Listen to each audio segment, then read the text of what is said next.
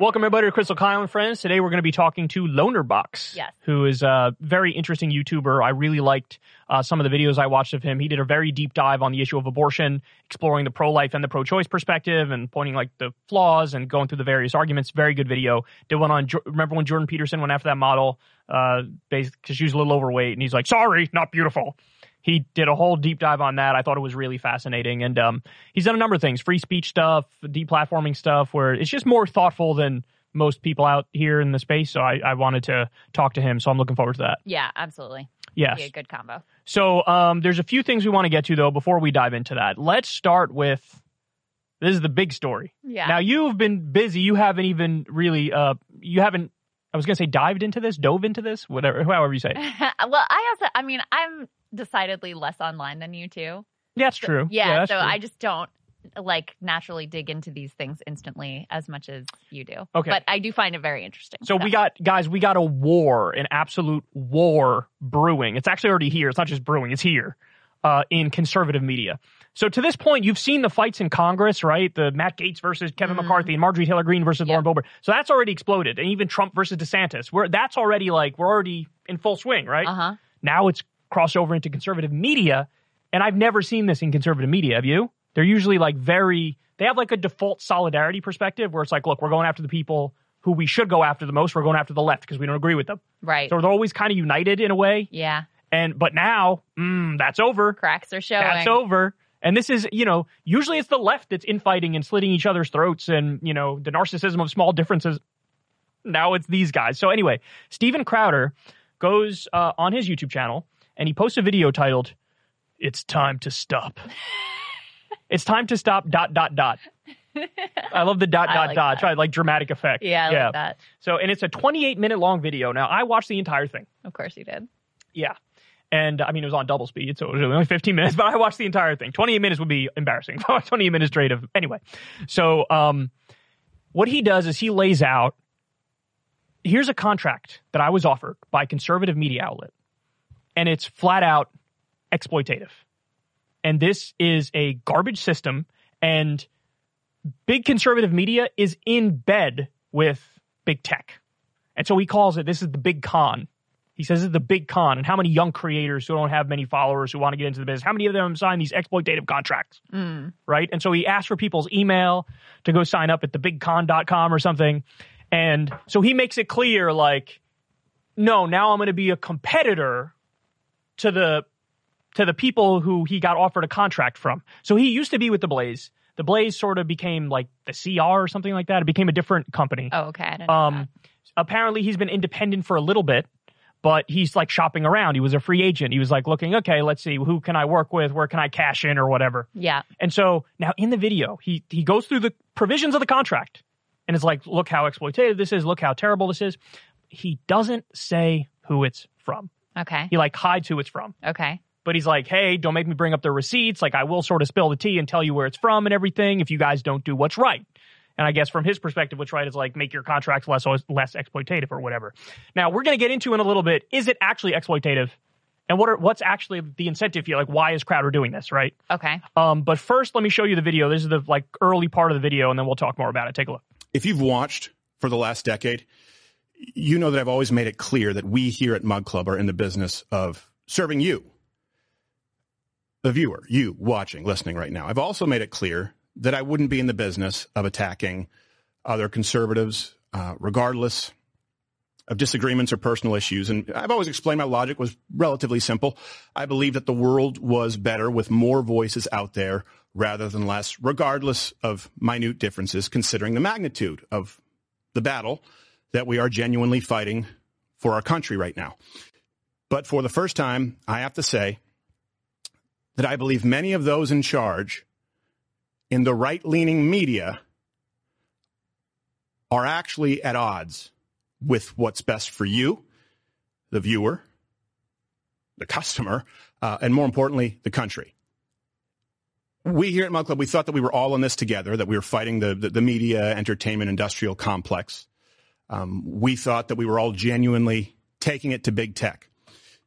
But too many of those in charge of the big conservative platforms are verifiably in bed with them. Big tech is in bed with Big Con.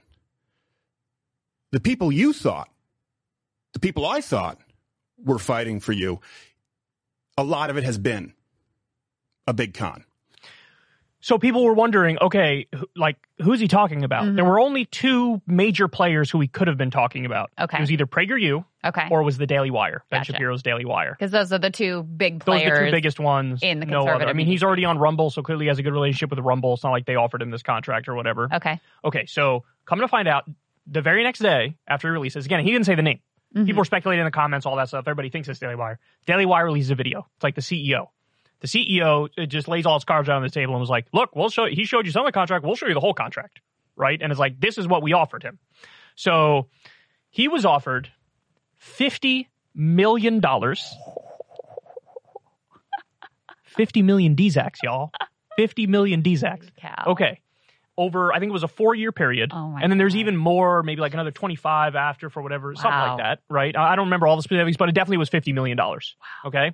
And then, so the stuff that Crowder is annoyed by, because you're probably sitting here thinking like, exploitative my ass cheeks, except the contractor don't pretend like, oh, I've been so wrong. Yeah. Oh, are you really? Are you really? A lot of people would love to be that persecuted, Dippy. Okay, so here's what Crowder's mad at. So one of the provisions of the contract says the following. If Crowder is boycotted or dropped by more than 50% of his advertisers, that is 50% of the revenue from those partners, then the company, and the company is not able to replace that within 90 days, then the fee that he's given will be reduced by 25%. So you could take 25% off of, whatever it is per year, 12 million per year. Okay. It's reduced if you lose 50% of your revenue. Okay. Then they go on to talk about, hey, if there's a content strike on your channel from YouTube, or if there's a ban, YouTube ban or whatever, then you also lose a certain percentage of the fee. So like, if you get a strike on YouTube, you lose X percent, 20%, whatever. Apple Podcasts, same thing. Facebook, you lose 10%. Spotify, 10%. So he looks at this and his conclusion is, and he harps away on this in the video, is like, you guys are in bed with big tech. Because what you're saying is, hey, liberals, leftists, come boycott us because it's going to work. That's what he's saying effectively. Now, again, he's getting he would get $50 million. And they're saying if you lose 50% of your revenue, we'll cut your fee 25%. So the numbers on that might actually work out still in Crowder's favor. You know what I'm saying? But just the fact that there's any provision. They that's want the creator to bear the risk of a potential boycott or advertiser ban or some sort of strike on the channel. Some of the risk, but the number might actually work out because, again, they said we'll reduce your fee by 25% if you lose half of your revenue. So it could still be beneficial for him in a way. Right? It all depends on the exact numbers, and we don't know the exact numbers. Well, to your point, so listen, if you are independent, totally on your own, and there's an advertiser strike or you're dropped from YouTube, banned off of YouTube or whatever, obviously you're bearing 100% of that risk. So in theory, if you're signing on with Daily Wire, they're actually mitigating some of the risk that you would face if you were an independent creator, is what you're saying, right? But Crowder goes on to point out, I guess they didn't know, I've been demonetized on YouTube for 3 years. He hasn't had YouTube revenue for 3 years. Whoa. And so he doesn't make any ad revenue. He makes his money through Mug Club. I guess he makes his money through What is Mug Club? Is like you literally just buy mugs? Mugs or merch, and it's his thing. And he makes a decent amount of money through it. I mean, look how much Alex Jones was making from his InfoWars store. He makes a lot. And Crowder's got he's got over 5 million subscribers, almost 6 million subscribers. And his videos get phenomenal views. Yeah. So he has a real audience there. Yeah. And then he maybe, I don't know for sure, but he might make some money through Rumble, either from an upfront payment that they gave him or through advertisers there. Not 100% sure on that front. So he's independent right now. And clearly makes a lot of money right now, but clearly he takes it as an insult that he's offered $50 million. Now, the funniest part of this is he's like the biggest advocate of capitalism. Right. Hey, Stephen, this is exactly the system you argue for on a daily basis. True. Now, by the way, you're under no obligation to, it's not like they give you the contract and, oh, now I'm in it. No, you'd have to agree to it. You'd have to sign to it. And also, by the way, if he wanted to, he could just counteroffer. He'd be like, here, get rid of all of these provisions about if there's a strike or if there's a copyright there or whatever. Get rid of all of that, and then we got a deal. He could have done that. He could have said, here's my counteroffer. In fact, I'm sure they were waiting for a counteroffer, knowing that this guy's got over 5 million subscribers. This is not like some upstart just out of college who has isn't established yet. So he clearly didn't counteroffer. He clearly put them on blast, and he didn't say it's a $50 million contract. Yes. He just showed these provisions, he the knew bad that provisions. fact would not be, I mean, people would look at that and be like, oh yeah, this is like wage slavery, poor guy. I don't know if he didn't think Daily Wire would respond, but the Daily Wire guy responded and was basically like, look, man, that's business, right? Like this is the way it works. And so my theory is I think he was planning all along to launch his own competitor to Daily Wire. You think so? And he's using this as like a springboard to do that, to try to make it look like, look at how exploitative they are. Like, look at what they do. And he wants to take some market share for them and use that as like a launching pad for his own. Right. thing. Now, you told me this hilarious. Jordan Peterson, who works for the Daily Wire, retweeted Steven Crowder's video, not realizing that he was talking about the Daily Wire.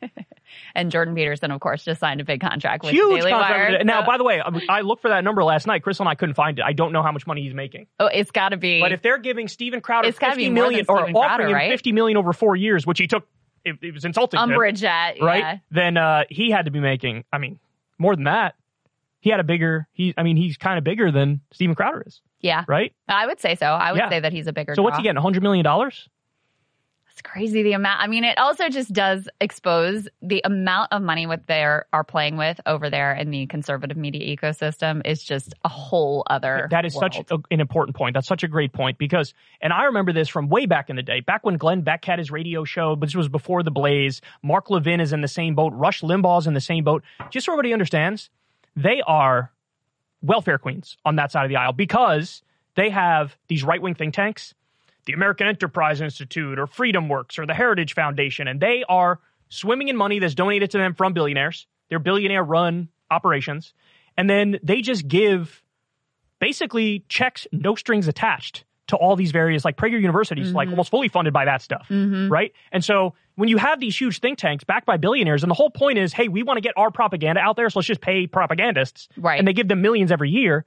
There's no... Yeah, I mean, Turning can't Point lose. is bolstered by all these people, too. They can't lose. And they cannot lose. I know there's like, it's funny, there's a lot of projection from the right that there's a similar thing going on the left. They imagine like George Soros is funding everything, creating this network, and it's just, yeah. Are you kidding me? They're projecting what the reality is on their side on, what they think must be happening on the left, guys. The funny thing is not that all the money is on the right. There's just no doubt about it. We are direct competitors to these people, and they're bitching over only $50 million over 4 years, bro? What, you trying to rob me, bro? This is like, we're on different planets. Yeah. Well, They're nowhere near this. Are you kidding me? I This mean, is a small operation. We raise through small dollar donations. We don't get nobody cuts us a check. I like your point, too, about how much in conflict with the stated values of like, I'm about free market capitalism. Right. And then it's like, well, this is what it looks like, contracts and, whether or not you think this particular $50 million contract was exploitative.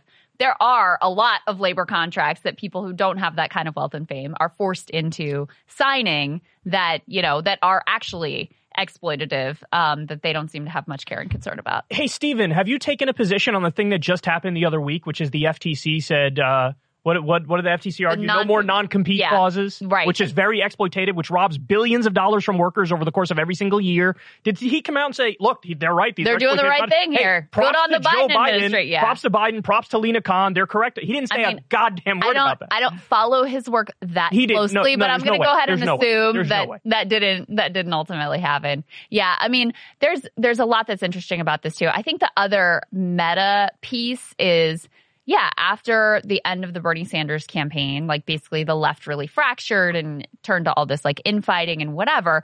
And so I don't think it's an accident that after you had Trump campaign lose and then the midterms were really the thing that killed them, where they thought there was a red wave and they thought it was going to be these historic returns and they were taking the Senate. They were going to like get giant margins in the House, and none of that comes to pass.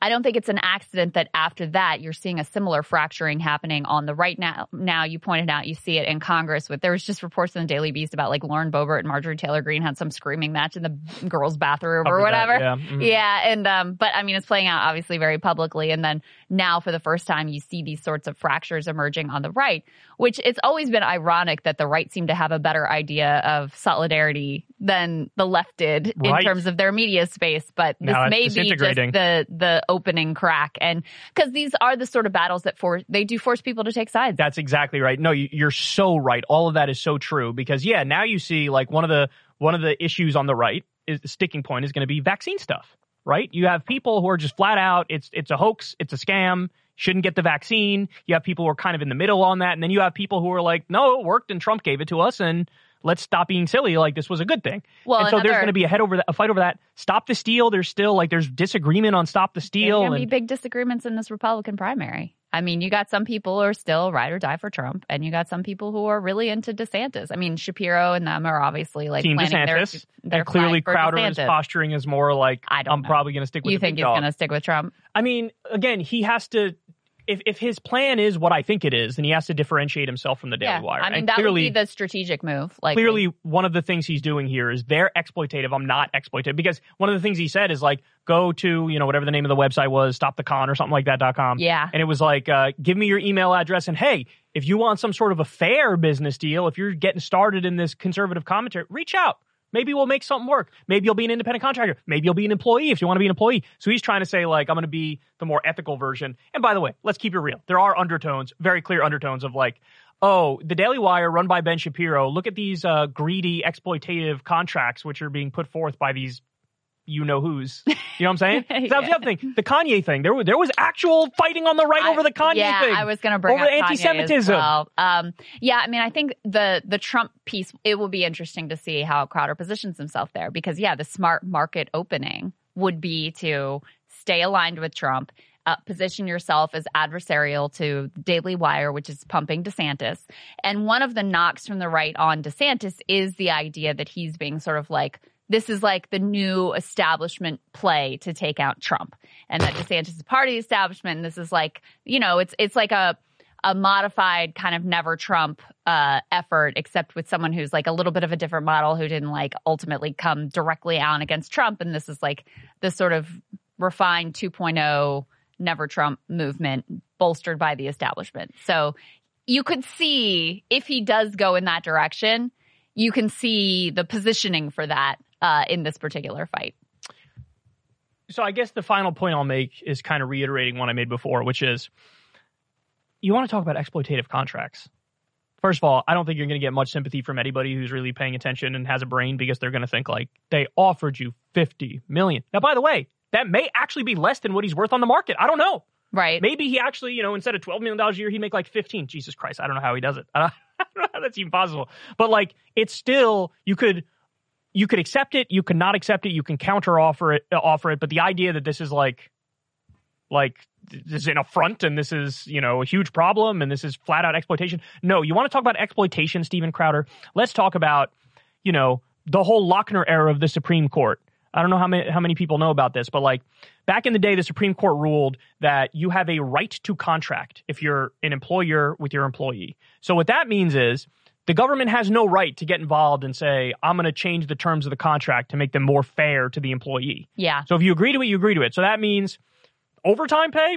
Ain't no overtime pay. You agreed to this thing. You're working for less than what a minimum wage should be. Too bad. You signed up. You agreed to it. They tell you to work 7 days of the week. Well, hey, you signed the contract. What do you want me to tell you? So with this philosophy, it made it so that the government couldn't be like an independent arbitrator to get involved and say, you know what, maybe child labor is not okay. Maybe we should have laws around that. Maybe there should be some minimum wage. So maybe there should be some rules around overtime pay or like a minimum work week, like a maximum work week where if you work this much, if you go over that, they got to pay you more for working. Yeah. Like that, those are exploitative contracts. There's a million things we could point to, genuine, serious exploitative contracts. And he's doing it over a $50 million offer, bro. And what they always say to low-wage workers, if they're like gig workers at Uber or they're working at like Dollar General where they're being abused or whatever, it's like free market. Go, if you don't like it, go get a That's different exactly job. right, yeah. Go to get What a different job. That's their whole philosophy. And, you know, that's aimed at people who may not have a lot of other options or may live in a town where there aren't a lot of other options, or the other options look very much like the shitty option that they already have. Whereas, I mean, he obviously has other potential market opportties where he's going to be just fine. I don't know why this is moving so much. I was so triggered by that. I know. It's annoying the crap out It's of me. like the mic's here. It's like, oh, it keeps floating. That's anyway. all right. That's all right. So I don't know about you, but let him fight. What do you think? Oh, let him fight. absolutely. I'm not taking a side, not taking a team, just going to watch it all unfold. Yeah. Tim Pool, funny enough, was like, he oh, yeah. What did he like, say? What did Crowder's he say right about it all, something like that underneath the video. Really? But then he talked about it on his show. And in the process of talking about it, he was like giving a more like nuanced perspective. Like, you know, not necessarily, you know, you don't know what the daily, 'cause somebody on his show made the point. If the contract was $5 million over 5 years and it had these, you know, terms attached to it, they would say, yeah, that is exploitative. But if you offered $100 million and has those things, it's like, that's not really exploitative, right? Yeah. You know what I mean? So Yeah. I guess it depends on the details. But again, the money these people have, the money they have, Crystal, this is ridiculous. And this is why people say, like, if you're on the left, it would be good for you personally, for your bottom line, to do the whole, like, why I left the left, Yeah. move to the right thing. Well, yeah, Because they you have wonder so why- much money on that side. That's right. We You have wonder why you Dickie see McGeezax on this side. that narrative unfold, the why I left the left narrative unfold, but you don't see it happening the other way. Yeah, why I left the right. Yeah. Why like, socialism is actually based. yeah, you don't No. see that because it would mean that you lose like millions and millions of dollars. Yeah, so our ego took a huge hit looking at these numbers. And again, he's complaining about it. Pff, only 50 million, bro, exploitation. So guys, please support us on Substack. Bottom line. Go pay $5 a month for the love of God. We're embarrassed over here. You know, or go to Secular Talk Patreon, or go become a member of Breaking Points. 'Cause this is crazy. Bad. Let's pause for a minute so I can fix this because this is annoying the shit on me. I don't know why it's there. Now we're talking. Now it's tight. Okay. All right. Alec Baldwin, Yeah, go ahead, dive into that. go to camera 2. I can pick it up there.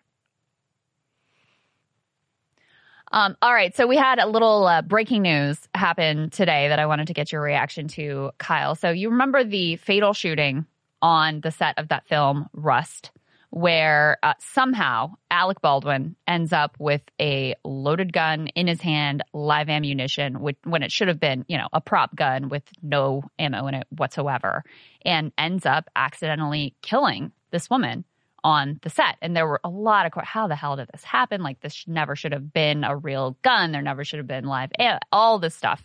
Well, now it just came out today. He is actually going to be charged with involuntary manslaughter in that fatal shooting. The film's armorer, which is the person who is charged with like dealing with the guns on the set and making sure that everything is safe, will also be charged. The assistant director has agreed to plead guilty to negligent use of a deadly weapon. Wait, is that the same charge, involuntary manslaughter, for the person who handles the gear too? Correct. Same for him and Alec Baldwin, you're saying? Correct. Okay. So the film's armorer overseeing weapons, Hannah Gutierrez-Reed, will also be charged with involuntary manslaughter, according to a statement from the Santa Fe area district attorney. Those charges expect to be filed by the end of the month. And then there was the guilty plea on the charge of negligent use of a deadly weapon. Just some of the details here. Alec Baldwin's attorney, of course, says Mr. Baldwin had no reason to believe there was a live bullet in the gun or anywhere on the film set. He relied on the professionals with whom he worked who assured him the gun did not have live rounds. We will fight these charges and we will win. Baldwin has claimed that he never pulled the trigger, that it was like a gun malfunction. That I think people kind of prove that that's not possible. Totally bogus. So that seems bogus. I mean, whether or not he remembers pulling the trigger, he certainly pulled the trigger. I also thought this was an interesting comment from the special prosecutor who was assigned to the case. She said, if any one of these 3 people, Alec Baldwin, Hannah Gutierrez-Reed, or David Halls, had done their job, Helena Hutchins, that's the woman who was killed, would be alive today. And procedurally, what will happen is once the charges are filed, prosecutors will then present their case before a judge, and then they'll rule whether there's probable cause to move forward with an actual trial. So what do you think of this? I want to know what your take before I get into mine, because there's a really interesting philosophical question at the heart of this. Well, given what we know about it, I think it's probably an appropriate charge because you have a responsibility on that set, both as the armorer, as the director, as the actor, to check and make sure that it's safe, that it's not a real gun, that there isn't a live bullet in the chamber. And so, I especially given there are a lot of questions about before any of this happened, there were crew members who were quitting the production over safety concerns, over, all kinds of working condition concerns. So there was a lot that was going on exterior to this. And then you have this armor who was sort of relatively new and green, and protocols which were apparently not being followed on the set. When you have someone like Alec Baldwin, who's obviously like a very seasoned actor, there were clearly failures who occurred here and resulted in this woman's life being lost. So I'll give you my take. Some of this is probably controversial, although I don't know. But I blame more the person whose job it was to make sure the gun was safe. Mm-hmm. I think they are way more culpable than Alec Baldwin. And by the way, I hate Alec Baldwin. He annoys me, and I can't really put it on why. Like, I think he's got a really high opinion of himself, and I don't think he's all that special. He's kind of annoying, if anything. So I don't like him, but I definitely blame the other person more. Do you agree with that? I do. Let me read to you what they say, the affidavits from the Santa Fe County Sheriff's Office, the sort of sequence of events. Mr. Halls, that's the producer who pled guilty to like negligent handling of a weapon, took one of 3 prop guns laid down on a rolling cart, handed it to Mr. Baldwin to film the scene. Mr. Halls yelled, "Cold gun," indicating the firearm did not have live rounds. Mr. Baldwin took the gun and fired it, one of the affidavits said. Investigators have also questioned the armorer, Ms. Gutierrez Reed's actions as the person in charge of guns and ammunition on set. So the producer picks it up, says cold gun, hands it to Alec Baldwin. So he might even be somewhat responsible. But again, I still put it more on the person whose job it was. Yeah. Well, because the question still remains. This is the part that we still really haven't gotten to the bottom of. How the hell did this gun get on the set to start with? I mean, this should never have been there. Bullets, like this live rounds, should never. Of course, yeah. I mean, that goes without saying. Yeah, so you're saying like, maybe it was on purpose? I'm not saying maybe it's on purpose. I genuinely don't know. You're just confused. How the hell did it happen? I mean, I wouldn't be surprised if in Hollywood sometimes they use real guns as prop guns. That it's not just like a fake gun is like literally fake. You know what I'm saying? Like you get a real gun, you put a blank round in it. To have live rounds on set, like that never should have happened. Well, yeah, it did though. So do you support charges against Baldwin at all? Because the protocol apparently, I'm from digging back and when we covered this extensively, like he also did not follow protocol. Every person in the chain is supposed to check that gun before you do anything. But again, from his perspective, he has zero reason to believe that this gun is loaded and that it's a real gun and that it's going to kill somebody. So again, I blame the person whose job it was to check the thing before a hell of a lot more than I blame him. So it's a very, very difficult question for this simple reason. Do you evaluate a crime based on the harm done to the victim, or do you evaluate it based on the intent, or do you have some mix of the two? Because, well, I don't think, the fact that it was involuntary manslaughter means there was no intent. I understand that, but then I guess what I'm asking is, I guess I'm questioning what the punishment really should be for something like involuntary manslaughter, because from my perspective, if you can really prove beyond any reasonable doubt that the person did not have malintent, they weren't trying to commit a crime, and also they didn't act like with reckless abandon. Yeah. Then I'm like, I can see the perspective, like, why don't punish them at all? Because if anything, you're taking a situation where there's a victim and you're just creating a new victim because there's something that's unjust about taking somebody who didn't have malintent, didn't want to do anything wrong, acted in a normal way, and some freak occurrence happens, and as a result of that, there's a dead body. Like, you're trying to pin it on somebody where there is no there. So part of me believes like this, like the way we evaluate crimes is psycho. Now I understand though, the reason why it's hard to codify what I just described into law is because you can get situations where people fudge the facts or fudge the narrative where it's a case where the person did want to kill them, but they make it look like, no, total mistake, bro. And then it's like, there's no punishment at all. And then that's a problem, right? Or someone, a classic example, like a drunk driver, right? Where you're acting. Yeah, but see, that's different than what I was describing. But I'm just giving the example of like you're already committing a low-level crime by driving drunk, right? But you're acting with such negligence that, no, did you want to kill the person? But you did because of your actions. See, that's and so different. That's the idea. Involuntary manslaughter, the definition I have here is a killing that results either from recklessness or criminal negligence or from the commission of a low-level criminal act such as a misdemeanor. But that's what I'm saying. I don't know if Alec Baldwin meets don't that think it line. rises to the level of recklessness. It's not his job to check the gun. He's just doing his job. It was his job to check the gun, though. Somebody's job is literally to just check the gun, and then it gets to him, and he's going to think, like, I'm just doing my job here. But the argument is everybody needs to check it. Every person in the chain, it is their job to check the gun. Like, okay, does he even know that? Because if I'm an actor and somebody hands me a gun and they're like, cold gun, and it already went through 2 different people before it got to me, and I pull the trigger and I kill somebody, I'm immediately being like, are you kidding me? Right. I'm responsible for this? Apparently they supposed to go through like rigorous protocol training to, of exactly how this is all supposed to go, with an understanding that, every person in the chain is supposed to do those checks. Now, I have no idea and no insight into Hollywood culture to know how closely that is typically followed, because that would be the other question is like, okay, if they really are very consistent about this and he just sort of like recklessly blew it off, when normally people really are sticklers for every single person in the chain checks that the gun is safe and it's a cold gun. Versus like if the general being, as we just sort of assume, and we've assumed the armor has got it, like those sorts of details I think would matter in terms of the charge. But yeah, I could see if this is genuinely like, this is your job, part of your job is to double check the gun. Every person in the chain is responsible for making sure this is safe, and this happens. Like he has some culpability. Here's why I struggle with that. There is somebody's actual job on that set who they are supposed to handle the props and get them ready. And so that's their whole freaking job description. So then you have Alec Baldwin. His main job is acting. So you would support involuntary manslaughter charges for the armorer, but not for Alec Baldwin.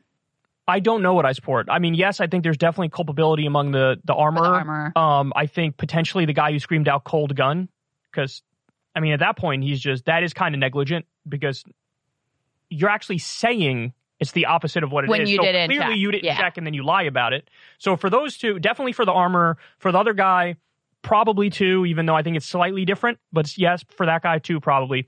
Alec Baldwin, I just don't know. But this isn't really about Alec Baldwin, I guess, is my point. Because I've always been fascinated by this question around manslaughter. Because again, it's like, you gave the example of like the drunk driving thing. Yeah. Right? And on that one, I totally agree. That should be illegal. You should get locked up for that for some amount of time. Because there is something that you did, which I actually think is like, you assume a certain amount of risk if you're getting into a car and you're super intoxicated, and you know one of the consequences of that could be there could be some sort of accident, you could fuck up and you could kill somebody, right? And so in that instance, I see it, I'm like, I get it. That to me sounds like involuntary manslaughter. Right. But with the Alec Baldwin case, I'm just struggling. I'm struggling for the simple reason, if I'm trying to put myself in his shoes, right? Would I have checked that gun? I don't know if I would have. Yeah. Because I'm thinking, I'm an actor. There's never a loaded gun on a set of a movie. Like, what are we talking about? It's more likely for water to come out of this thing than it is for a bullet to come out of this thing. And so I can easily see myself in his shoes, and then that happens, then the whole world thinks I'm the bad guy and I did something wrong. And it's like, well, hold on here. So I could understand him feeling, to some extent, even though he's a massive prick, him feeling like I'm kind of being victimized right now. Because, like, there was no malintent whatsoever at all in any way, shape, or form. And so I struggle with that, because to me, a big thing about laws and justice is intent. That's a big part of it to me. Yeah. It may be one of the biggest parts of it. And, yeah. Well, and so I don't know what the punishment should be when it's not only involuntary manslaughter, but it's like, this dude really did not know in any way, shape, or form. And I'm not even sure I buy that, like, he actually was supposed to do X, Y, and Z.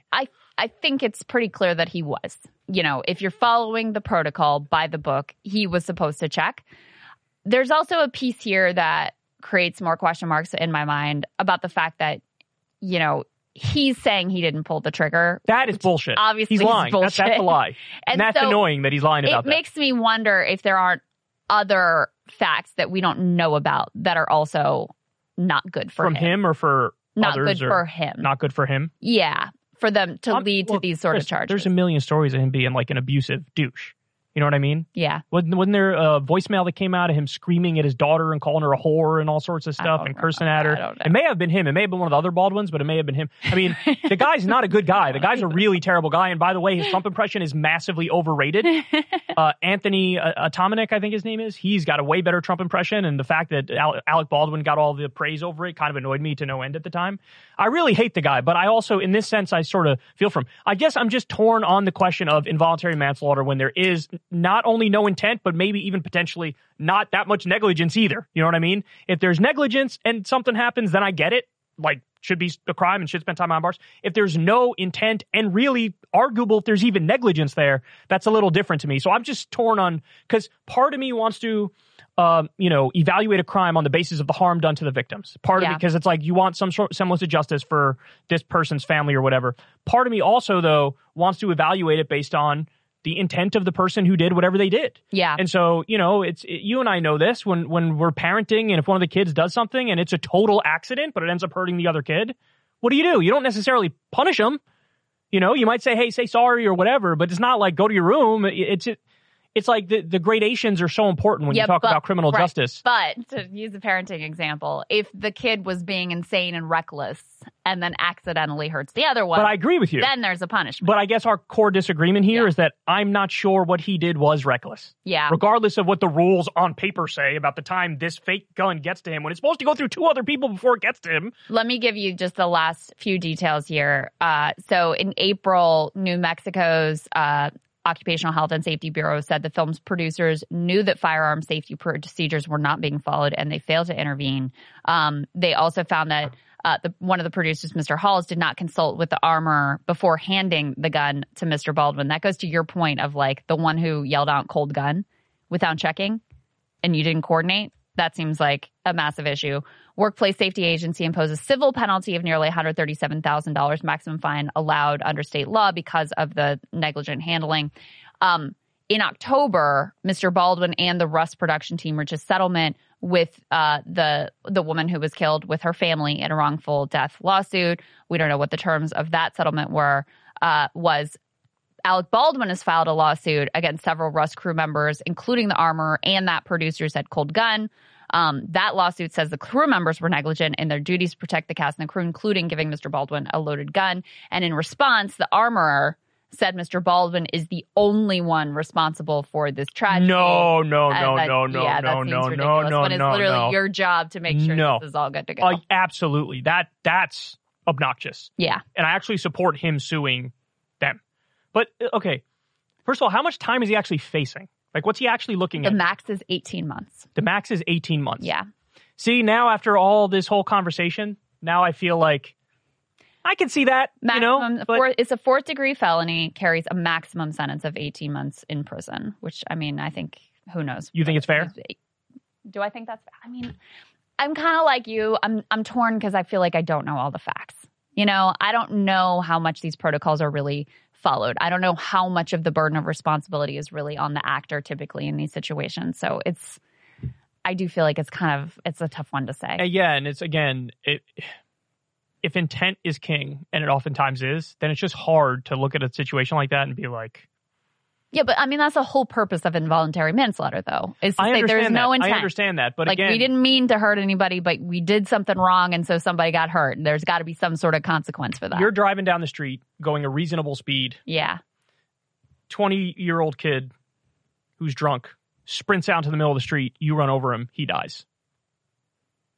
What should happen? I mean, I don't think that should be a charge. But this is what I'm trying to say is like, I don't think he acted reckless. I don't think he acted necessarily negligent. I think that whatever's on paper is kind of bullshit, and the people whose job it is to actually check that thing, it's their goddamn job to check that thing. I think a more accurate analogy would be, okay, him being drunk. I'm driving down the street. You're driving drunk. I'm driving drunk even. There's a stop sign that everybody rolls through all the time. Yeah, I don't think it's that hard and fast of a no. I don't agree with that. I just think that's a little too...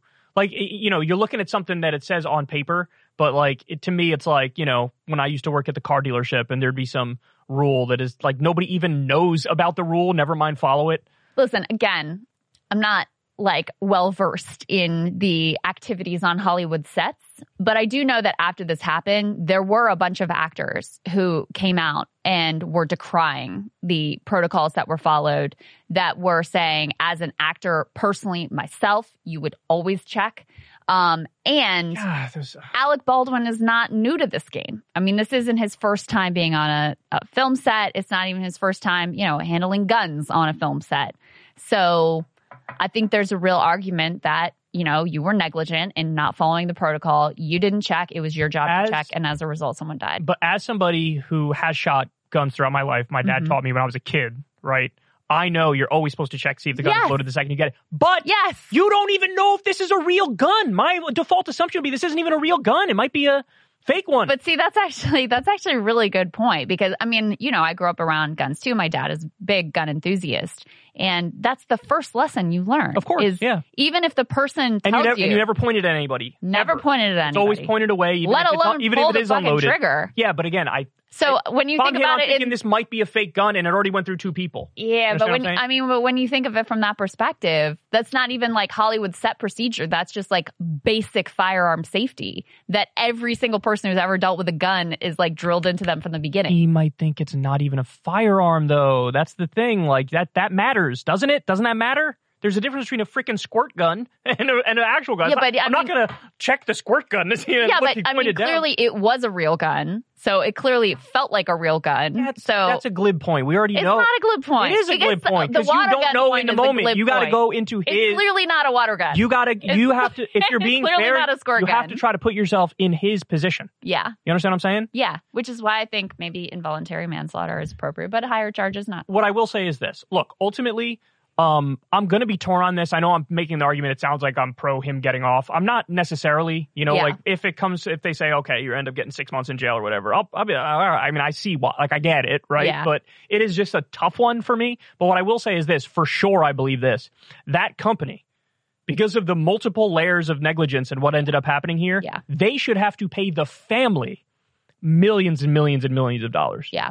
Millions of dollars, because that to me seems like a more closer to a semblance of justice. So if you tell me, look, he goes to prison, but they don't get any money from the company, or he doesn't go to prison, but they get a lot of money from the company, I'm going they get a lot of money from the company. I agree with that. I mean, there was some sort of a settlement that was already reached with the production company and the Do we family. know the number? We don't know the number. Okay. But yeah, terms of the settlement were not disclosed, but they are getting some money. And I also agree with your point. The dude who handed the gun and said cold gun without checking, the assistant director, who is pleading guilty to a lesser charge to just negligent use of deadly weapon, that seems like he's kind of getting off easy. He's getting off easy, yeah. In the hierarchy of who's guilty here, I go Armorer first, that guy second, Alec Baldwin third. I can conceive of a world where they all get some punishment, and I can live with it, but I would much rather have, most importantly, that family get paid, son, because they deserve it. Agreed. So anyway. Agree with that. All right, guys, there you have it. Long intro, but it was worth it. It was fun. I enjoyed that. Interesting one to dig into. Let's dive into our conversation here with Lonerbox. Welcome, Lonerbox. It's great having you here. And just like I was telling you off air, I've become quite a fan of your videos. I feel like just to name a few here, the abortion video that you did was phenomenal, because I've never seen anybody treat the issue with such nuance and clarity. So I highly recommend everybody go check that video out. I think I tweeted it a while back, but just type in Lonerbox abortion. That video will come up.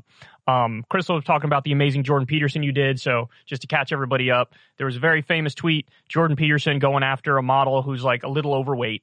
I don't remember. Yumi something is her name, I believe. Yeah. Okay. Well, it's on the cover, Sports Illustrated in bathing suit. And he basically made this argument of like, this is objectively not beautiful. And, that led to backlash. And I feel like you really dove in the most out of anybody I've ever seen in explaining why that tweet makes zero sense. So, and then also you did great stuff on like deplatforming. Does it work? Does it not work? What are the ups? What are the downs, et cetera? So I guess let's just start, since we were talking about this off air a little bit, let's just start with the Jordan Peterson and objective beauty standards thing, because I think we're mostly in agreement, but I might have some slight disagreements. So walk everybody through, just like the gist of your response video and what your take on it is when it comes to objective beauty standards versus how subjective it is versus the history of how we interpret it and stuff like that. So I think what he did was, there was a plus size model on Sports Illustrated, and he just tweeted out that it was like, I can't remember what he said, but something like woke terrorism or some Jordan Peterson words about why they're like forcing people to believe that this should be beautiful, but it definitely isn't, and no like authoritarian tolerance woke whatever is going to change that. And I was just I have the tweet. He says, "Sorry, not beautiful, and no amount of authoritarian tolerance is going to change that." Yeah. And I just thought it's such a strange thing to say for someone who likes to, he's quite like a conservative guy, so he probably has a lot of like reverence for the past and everything. And it wasn't even that long ago where, especially like in European history, where the standard for beauty was like big girls, like people liked them thick, that was just how it was.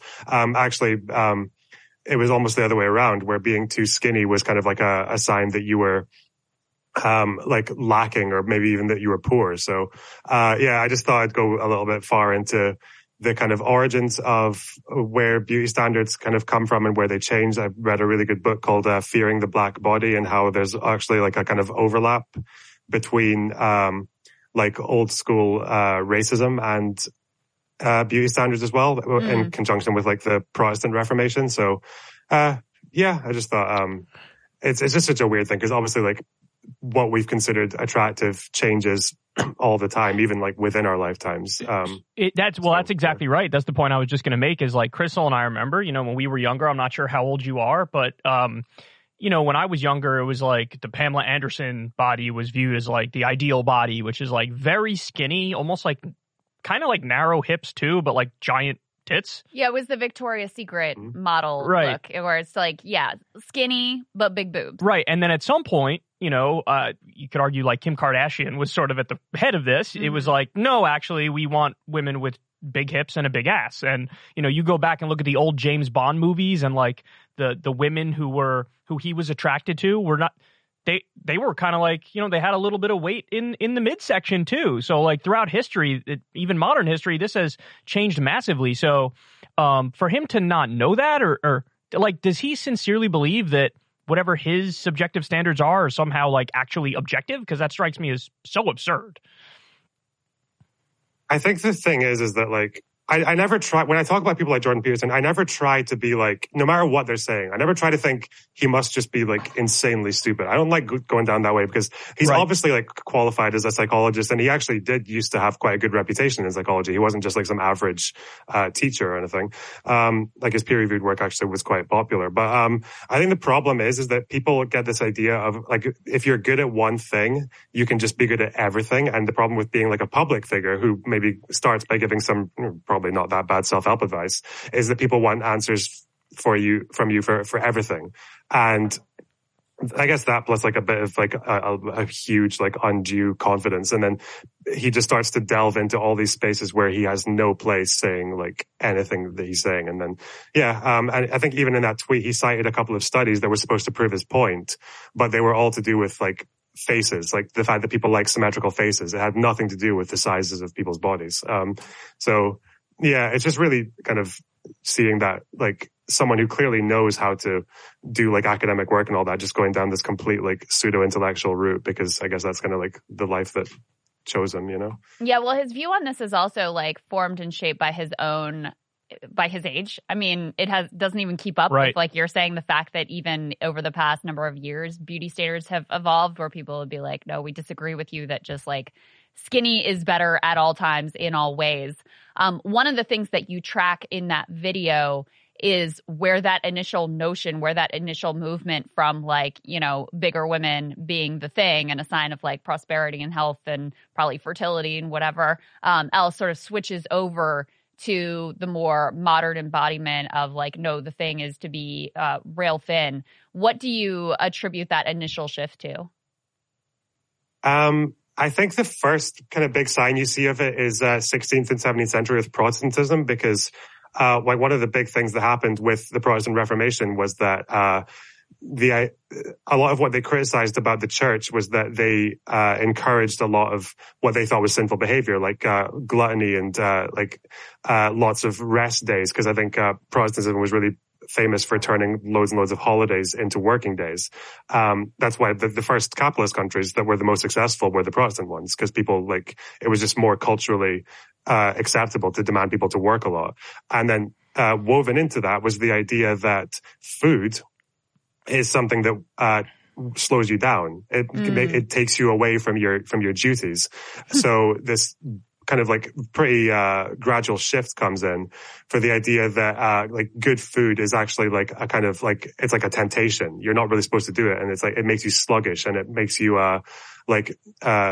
lose sight of your main focus. And there are all these kind of old sermons of people actually comparing the good cook to the devil, right? The cunning cook who and making you gorge yourself away from heaven and that kind of nonsense. So that's the first half of it. And then the second half, I guess, with colonialism is started to see a lot of black women in Europe.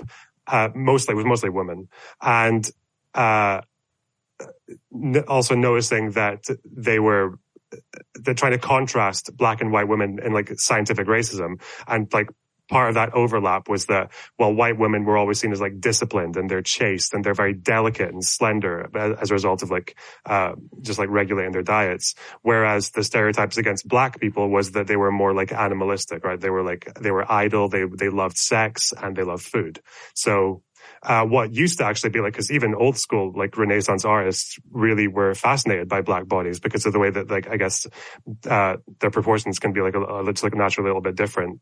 But then that suddenly turns into this is all just evidence of them being inferior. So it almost there's starts a big out overlap there. It almost starts out as a fetishization, right? Yeah, and that gets turned into a caricature or a demonization of the body type. But low key, or maybe even high key, you see so many examples of these people who might parrot that line and go down that path of these are the savages, and they're the ones who also are lusting for it. It kind of reminds me of the anti-gay Republicans who get caught blowing some dude in New Jersey Turnpike bathroom, or the evangelical preachers who are preaching gayness is wrong. Ted Haggard. Remember Ted Haggard? He was Which one was that? Televangelist guy, and he was, would always preach about how gayness is wrong and married people have the best sex. And then he got caught in a hotel doing crystal meth off a gay hooker's ass.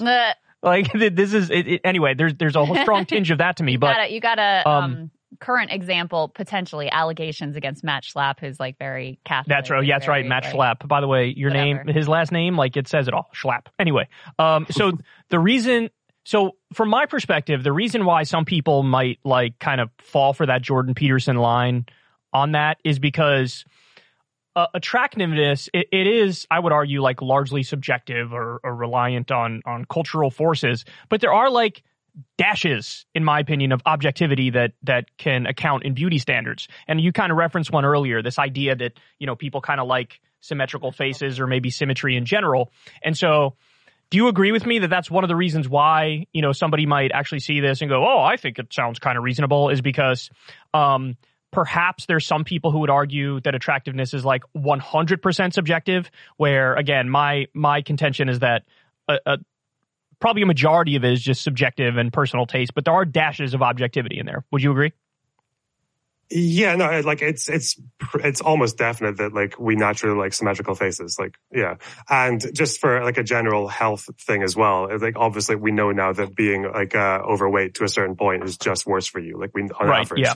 So yeah, there is definitely there is that kind of thing, but it's always just it's when people kind of lose sight of that and start to take it down a path where it's just I guess, it's still probably a problem right now, is people pursuing to be unreasonably, skinny and it's kind of difficult to disentangle that because of the fact that there is some objectivity behind it, but saying the idea that being a little bit plus size is just can't be beautiful that's where maybe it gets a little bit lost in the sauce of that. Yeah, from a facial symmetry or perspective or whatever, this woman is clearly, I think most people would say, a very beautiful woman. But it is difficult on an individual basis to be able to separate out what part of my reaction to this individual is cultural and context and my own personal taste versus any piece of it that might be objective.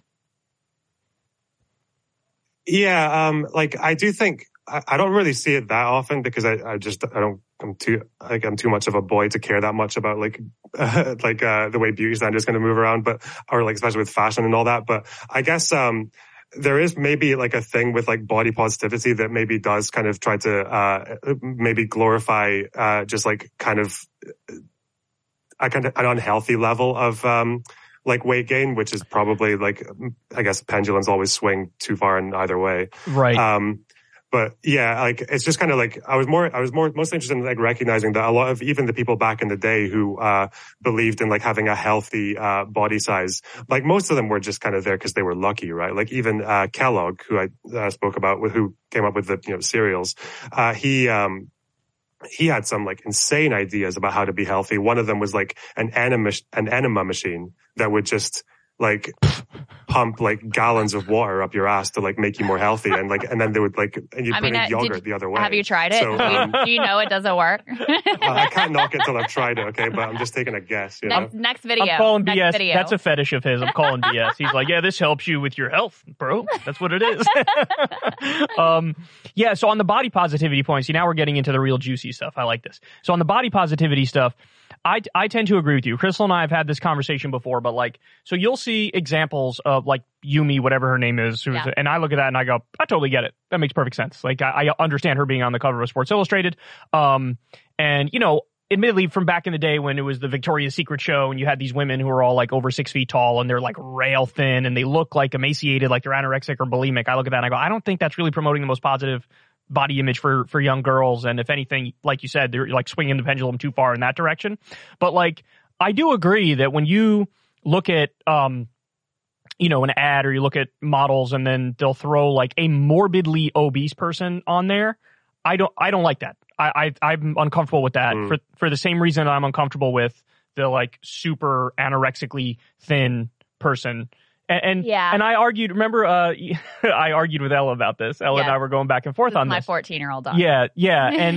And like my take was there should be a range of different model. I'm not making the Jordan Peterson claim of like, there's objectively beautiful and then there's not objectively beautiful. No, I'm not making that claim. I'm making the claim there's a range of that which is acceptable and healthy within the bounds of reason that could be put up as models or ideal. Ella's counterpoint was like, yeah, but there are women who exist who are morbidly obese and they want to wear the clothes too. And so you want to put somebody up there who can show the clothes for that person. What is it going to look like on a person who looks like me? But then you get into the question of like, well, what is a quote unquote model then? Like, what's the purpose of the model? Is it just to model the clothes, or is it also like, hey, this is occupying a position where you're gonna be some sort of a standard bearer for people and that they want to aspire to that? You know what I mean? Well, Lonerbox, you used a good word, which is glorify. I think there's maybe a line between acceptance, like these are bodies that exist. Yeah, nobody shame overweight people. I'm not in favor of shaming overweight people. It doesn't even work. So what's the point of doing it? There's a practical perspective that my very intelligent daughter Ella was offering of like, hey, if I'm shopping online and I'm this size, I want to be able to see what this clothing piece looks like on somebody my size versus somebody who's a 00 and like, you know, freakishly thin. There's another layer that I think you both are pointing to of like actually painting this as some sort of an ideal, which or just lying about the nature of it. Like you said, there are health problems if you get to a certain size where it's like, don't pretend like there's not. Don't say like, remember that thing you and Sagar covered where it was like, actually you eat any food you want. And that's totally fine. Right. I mean, when you get to the point of like actually lying about medical facts, that's obviously I have an issue with that. There was a woman who was paid by, I don't know, it was like, you know, some soda company or Kellogg's or something like that. And she was out there saying that telling you nutrition facts was basically racist. Yeah, like what? Yeah, I mean, it was real stretch of social justice language, et cetera. So obviously that's over the line. But I don't know. I just get irritated with this knee-jerk reaction against any portrayal of a overweight woman doing anything in the world like there's some huge conspiracy when none of these concerns get expressed when it is a woman who's too skinny and when there are like health concerns on the other side. So I feel like moving the needle more in favor of acceptability or even quote unquote glorification, like I prefer that to the way that things were previously. Yeah, like I get the thing with like people doing obese modeling is like I could totally see the purpose in it, because I think the problem with people with obesity is that I think, is it not like over 90% of people who are obese are just like, they're just going to be like that forever? Like the chances of them ever like getting back down to is like really, really low. Yes. Because of all the, there's so many different, once your body gets a bit of fat on it, it holds on to it. So, I get that. But yeah, it just gets really, it does get a bit difficult when people lose sight of the fact that, like, generally speak, like, you don't want to be obese. Like, there's not really any good reason for pursuing that, or like you want to, like, there's actually good reasons for trying to avoid it as well. I don't really know what the answers to that are. Like, I know in the UK they experimented with sugar taxes. I don't know how successful they've been, but I think they were fairly popular. But yeah, like, obviously we have we do have problems with that kind of going the other way, especially because people don't have as much time to learn how to cook properly, or people, there's just not, like, the education around that stuff isn't very good. And it's very difficult competing with the kind of like the profit incentive of it, which is that, 3 of the cheapest and most addictive or pleasing ingredients are like salt, sugar, and fat.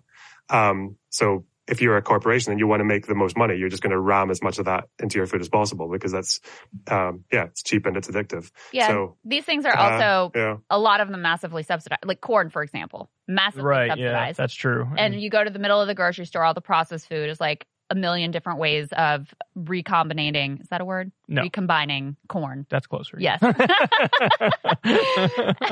it's like, and then you have, there was a thread that went viral recently from a dude who used to work for Coca-Cola. We had him on Breaking Points, who's like, we ran this playbook basically to like get the government to lie to you about how damaging sugar actually is. And then they also would have this playbook of like demonizing fat, of going to the NAACP and, partnering with them to convince them that it was like racist to go after sodas or sugar or whatever. And so not only is the system effectively rigged against you, not only are cities and towns designed so that like you never have to walk anywhere and everything is just focused on cars, but then you also have these like corrupt efforts to directly lie to the public about what nutrition actually entails and what healthy eating might actually look like. They made the boogeyman fat. When I was a kid, I remember this. They would always talk about like, and it sounds intuitively true. So I get why people would fall for it. This idea of like, well, if you eat too much fat, it will make you fat. So don't eat the fat, like try to avoid the fat. But there was this glorification of carbs, the high carb diet, high sugar diet. And like, that was the problem. And that's what they were actively like trying to push that. But there's a more interesting question in here because, and again, you and I have talked about this before. I do get triggered by the people who act like, for somebody who's overweight, like, just eat less and lose weight, bro. Like, just eat less, exercise, and that's like the end of the like, oh, really? They didn't know that. They didn't know that they're supposed to eat less and work out. And so, from my perspective, and obviously I'm just guessing here, but I always felt like, because I've seen some very overweight. I've had one of my closest friends when I was younger was very overweight from a very, very young age. And I got the sense that if I ate and he ate the exact same thing every day for our entire lives, there would still be a difference of like 60 pounds there. They would probably weigh less than they do, but it wouldn't be night and day where it's like, oh, they're skinny or whatever. So I get the sense that there's a genetic component, and I get kind of triggered when people overlook that and just sort of bark like, bro, just work out and eat better. First of all, like, you Americans have a huge problem. Like, I've been to the States a few times, and when I was in Austin, I was staying in a hotel like maybe a mile and a half out of the city, and I asked for directions for how to get there. And it was like, just one turn, then one turn along a really long road. And they were just like, they couldn't let it go that I just wanted to walk. They were like properly arguing with me about why I should get a taxi or something like that. And like the idea of walking like for any distance that was just like baffling to them. And then, even a few times, like, people would stop, would like slow down their cars next to me and ask me if I needed a ride anywhere when they saw me walking for a while. And like one of them was like this guy in like a white van, like on the Confederacy flags and all that. I was like, is this guy trying to kill me? But like, no, looking back, he probably just like, he couldn't bear the thought of a fellow human having to walk somewhere for 10 minutes. Like, it was really bizarre. But I don't know if it's like that. I imagine it's like that everywhere. But like over here, I mean, like our cities are quite compact and our public transport system is really good. And like so you can walk like quite a lot. And I feel like that makes like a fair difference. Like I don't even need to, I'm 31 and I haven't learned to drive yet. Like I don't need to. Wow. But like, yeah, I think it does get difficult because I think the problem with like recognizing that being obese is like a bad thing makes kind of people go a bit like the anxiety about being overweight still hasn't really gone away. And it's not, and it does, especially across racial groups, it is kind of different. Like if you're Asian and you've got the same BMI as a white person, you're going to be like almost twice as likely to get diabetes.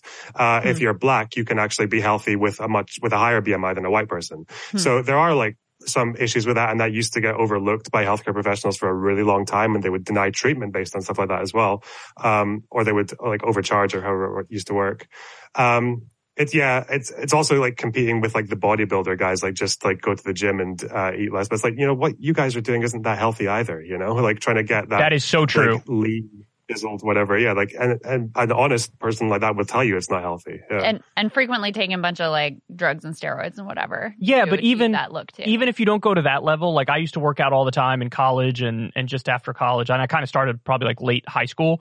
And yeah, to your point, it is not healthy. Like I was drinking these pre-workout drinks, which is basically like legal crack, right? Like it's a massive upper that gets your blood pumping, and sometimes you drink it and your body's tingling all over and you're like, this is probably good, bro. There's no problem with this. Like this is healthy. So you do that, which God only knows what it's doing to your liver, your kidneys, or whatever, the rest of the systems of your body, and certainly your mental state, because you probably crash later on and you feel terrible later on. So you're taking a drug before the workout, and then after the workout, you drink this like highly processed protein shake, which destroying your gut. I mean, I got horror stories from my buddy who used to have those. He was lactose intolerant, I guess, and didn't realize it for a hot minute. And goddamn, you don't want to be anywhere around this dude after he drank one of those things. But then the other thing is, like, I took the supplement creatine too. Yeah. Which is supposed to, you know, they say it makes you stronger or whatever. And I'm sure there's some, recover fast. I'm sure there's an element of truth to that, but also it like kind of bloats you and fills you with water weight and stuff. And like, I look back at, you know, what I was doing then, and it's like, yeah, I was eating a little better. Like I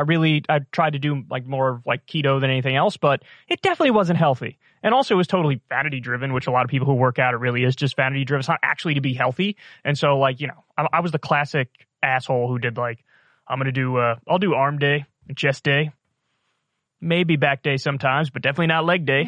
So I was like the chicken leg guy. So yeah, it's not a healthy lifestyle. Yeah. I mean, I was an elite swimmer. And that's more healthy. But my body paid the price. I mean, shoulders, knees, and then after that, when I got into like a CrossFit type thing, fucked up my back. So yes, you did. Yeah, there are definitely downsides here. I mean, I guess to kind of wrap this up, like when I look at the American system, what is profitable? Feeding us a bunch of crap and then selling us like a pill or a surgery to try to fix it. And true, but lo and behold, that's exactly what we have. I like pills though, so I'm not going to. I don't besmirch pills. They're glorious. Anyway, so let's talk a little bit about deplatforming and free speech, because you did a really, really phenomenal video on that. So, I mean, I've always referred to myself as a free speech absolutist, but now understanding that, you know, and I've heard many people make this point, I do think it's kind of true when you get into the weeds. Nobody's really a quote unquote free speech absolutist, because everybody's like, yeah, I'm that. But then it's like, well, here are my exceptions. Okay, but if there are exceptions, then you're kind of admitting that you're not really a free speech absolutist. So I heard one of the guys on the Vanguard show made a good point. He said, I'm a free speech maximalist, not a free speech absolutist. So it's like 1 degree down where you're acknowledging the nuance and the things. Yeah. Form. And I think so. I like that. I'll refer to myself as that from now on. But so when I think of like Twitter, for example, an argument I've made is, I do think it should be basically regulated like a public utility. So you expand First Amendment free speech protections. And I understand it's a private company. That's not the way it works. But I'm saying if we change the law, we could make it a public utility and make it officially like the public town square. But then there's still the list of things where it's like, well, this is not allowed. Then you get into a deeper conversation of like, so what are we talking about? Like legal ramifications for these things? Or is it just like, do you have a terms of service or an arbitration process which sort of adjudicates it and then makes decisions? And so I always come back to the same few things, like direct threats of violence strike me as, you know, you can't have that. Targeted harassment too, although there's a little gray area because what some people might consider targeted harassment is not what somebody else might consider targeted harassment. Doxing I actually fully understand, but the definition of doxing as I see it is like releasing private information with malintent. So like I feel like that part is kind of important. Assassination coordinates. Assassination coordinates, yeah, Elon. So in other words, that doesn't file. I mean, it's literally public, that stuff. But anyway, and then also, yeah, I could see an argument for like spam just because it's unauthentic by its very nature and like it's almost meant to destroy the free speech of everybody else. You know what I mean? Yeah, drawn on everything else, yeah. So anyway, those are like a handful of things that I look at. I'm like, these things shouldn't be allowed. Number one, what do you think of the way I conceptualize this? And then number two, I know you really thought this issue through deeply, so tell me what kind of your ideal approach would be. Ideal approach. I think a really important thing is to kind of like separate like people sharing ideas with using speech for more like active like political ends. So like, I think there should definitely be like, it's a really strange thing to phrase, but like, I think there should really be like a few safe spaces in society for like just every insane, like horrible idea. I think universities are probably should be a place for that, even though they're kind of like the opposite these days. I think the internet, like there should definitely be parts of it that I'm okay with some platforms deciding they want to be more limited, but like, yeah, I think there should be some kind of like website, like, maybe like YouTube, which is just like, yeah, this is where people can say what they believe, I think that's like the main thing, because when people talk about the idea that like people on the left always give is like paradox of tolerance, the idea that we can't tolerate people who have intolerant beliefs because if they get power, they'll just take away everyone's free speech.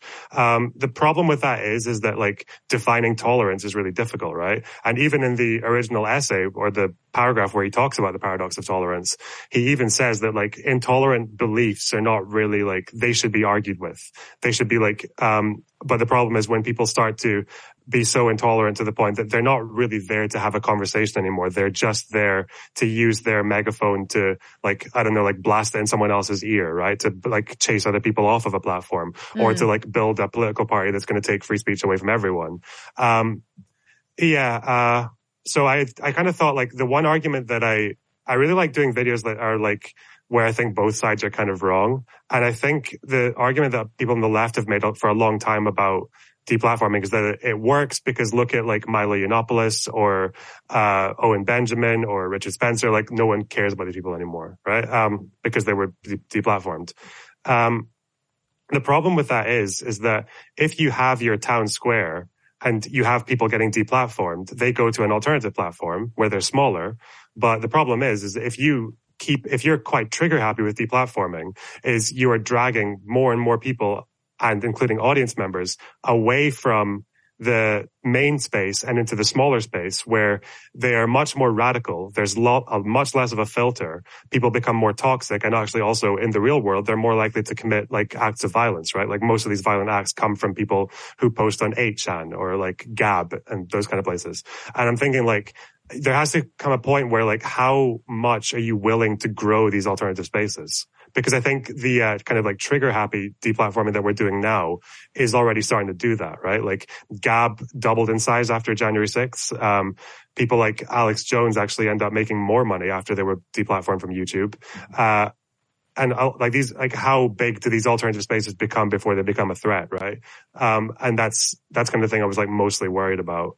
Because I don't like the idea of living in a world where eventually you've got like, just two completely separate universes where no one understands each other and no one, speaks to each other, and everyone just kind of like self-reinforces to this point that, you've just got like two groups that are like completely, they can't, they're not compatible with each other in like a democratic society.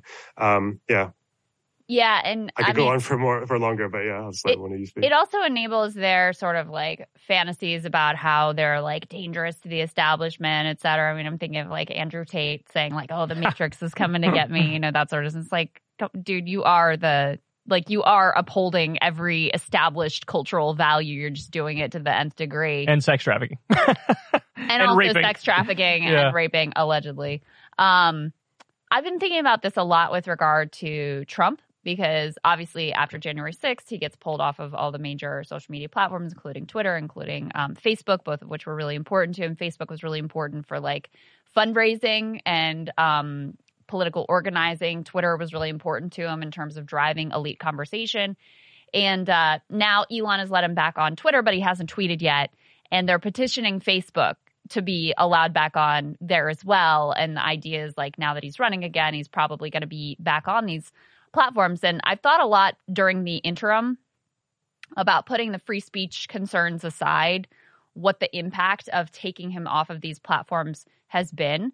And in some ways it's been nice. Like you heard from him less when he was over on Truth Social because a lot of elite journalists aren't there. And so he was less able to just like obsessively drive the news conversation. But you can kind of see the impact that you're talking about because he himself over on in the Truth Social like right-wing ghetto has become more conspiratorial and more fringe in his views. Not that he wasn't already, but before that, he wasn't actively reposting Q drops and stuff like that. So you can kind of see that process you're talking about of, yeah, he's getting less attention. He's getting less retruths than he used to get over on Twitter. But the people who followed him there and he himself have become sort of a little more hardened, a little bit more radicalized. Yeah, I think for Trump, like a really good analogy is, I was actually going to put this in my video, but I decided that it probably needs to be like a separate thing. Have you guys ever heard of like the Weimar fallacy? No. It's like a pretty, it's like, I guess you know how like everyone left or right, like will do this thing where they like to talk as if people thought like the way I do about this issue, like we could have stopped the Nazis, right? People have like all different opinions on that. And, there's this thing called I've often heard from like progressives that they'll say, like the problem with the Weimar Republic was that they were way too liberal, they were way too progressive with free speech, and the Nazis just kind of enjoyed that, built up their movement with no restrictions, and then just took power, which is kind of bullshit. But then the other side of it is that actually the Nazis were censored quite a lot. Like hundreds of their publications were banned. Hitler was actually banned from speaking publicly in most of Germany for like the late 20s, and lots of them were jailed as well for publications like that. Der Stürmer paper was like censored and taken to court at least like over 30 times. So there was lots of laws against what they were doing.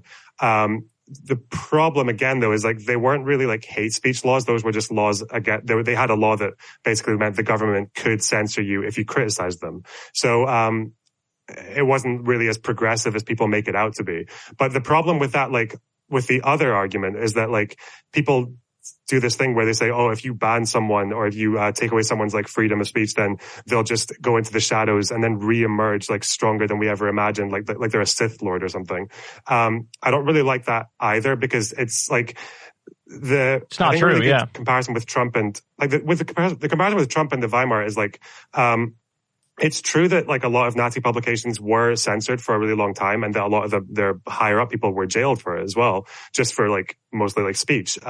But the problem is that like most of that was in the 20s. So like when things got a bit easier for them in the 30s, that's when they took power. Like they weren't that popular in the mid 20s. The other problem is that although they were quite harsh with like newspapers and things like that for a time, they were also like incredibly lenient because they had very conservative leanings, in like German courts at that time. So one of the problems was like after the beer hall putsch, when Hitler tried to like overthrow, like part of the government in early 20s, they only gave him like a 5-year sentence and he ended up serving 8 months of it. So, for trying to and this was like an attempted coup that got like multiple people killed.